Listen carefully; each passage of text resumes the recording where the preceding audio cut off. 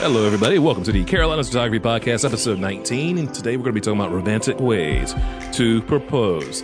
Now, I'm taking this article from WeddingWire.com. They have 38 romantic ways to propose according to real couples, but I think the proposals are all kind of variations on a theme, like not getting married,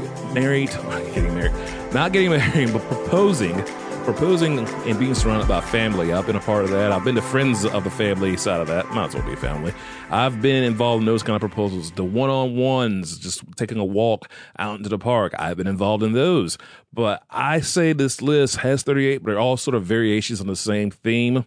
And I don't know if I would say 38 different ways, really, but there are a few differences. All right, so being surrounded by family, maybe have your pets have a "Will you marry me" on a sign or draped across the neck. That is absolutely adorable. On a mountain, perhaps on a beach. Another favorite that I have not really been a part of, but only known folks who've done it, is getting married on a trip of a lifetime, like say a Paris, somewhere in Europe, or it could be somewhere like a New York City, LA, those kinds of things right there, and popping that question. Nothing wrong with New Year's, nothing wrong with doing it on Valentine's. Scenic heights you can add into. How about this one, though? A bookstore. I had some buddies, and their photos are also on Photo17.com. They did their engagement photos at a comic book store. And the proposal, I am not totally positive how that one went in what location. I need to check on that. I should have did homework before talking to you all.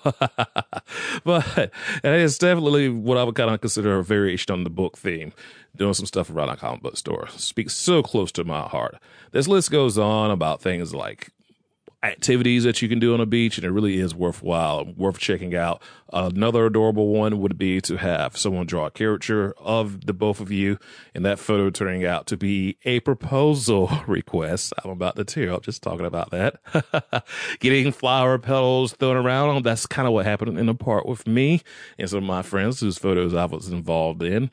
Throwing not too many petals around there. We didn't want to litter up the park.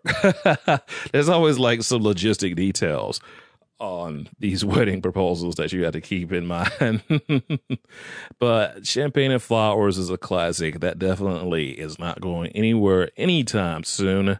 Some people have done it Christmas tree shopping, and I'm still going down this list. Another variation of the theme would be like, do it in Greece. Now, this is interesting because I had a buddy propose in Paris, and they're now a long going on a decade couple. But I learned that Greece is, by some, and this is just a small sample size of people, considered to be way more romantic than Paris. And I always thought Paris was more romantic, but now a lot of people would prefer different parts of Greece. I guess, your places like your Santorini's and things like that, Carpenisi, where we hung out, is a gorgeous ski kind of resort area in the wintertime. If you can make it up those hills and not be terrified of going up some of those roads. The very wedding venue you can get married at can be a venue that you propose at as well, if you have those kinds of connections and can work that out, because some of these wedding venues are absolutely gorgeous. Why not try to propose there?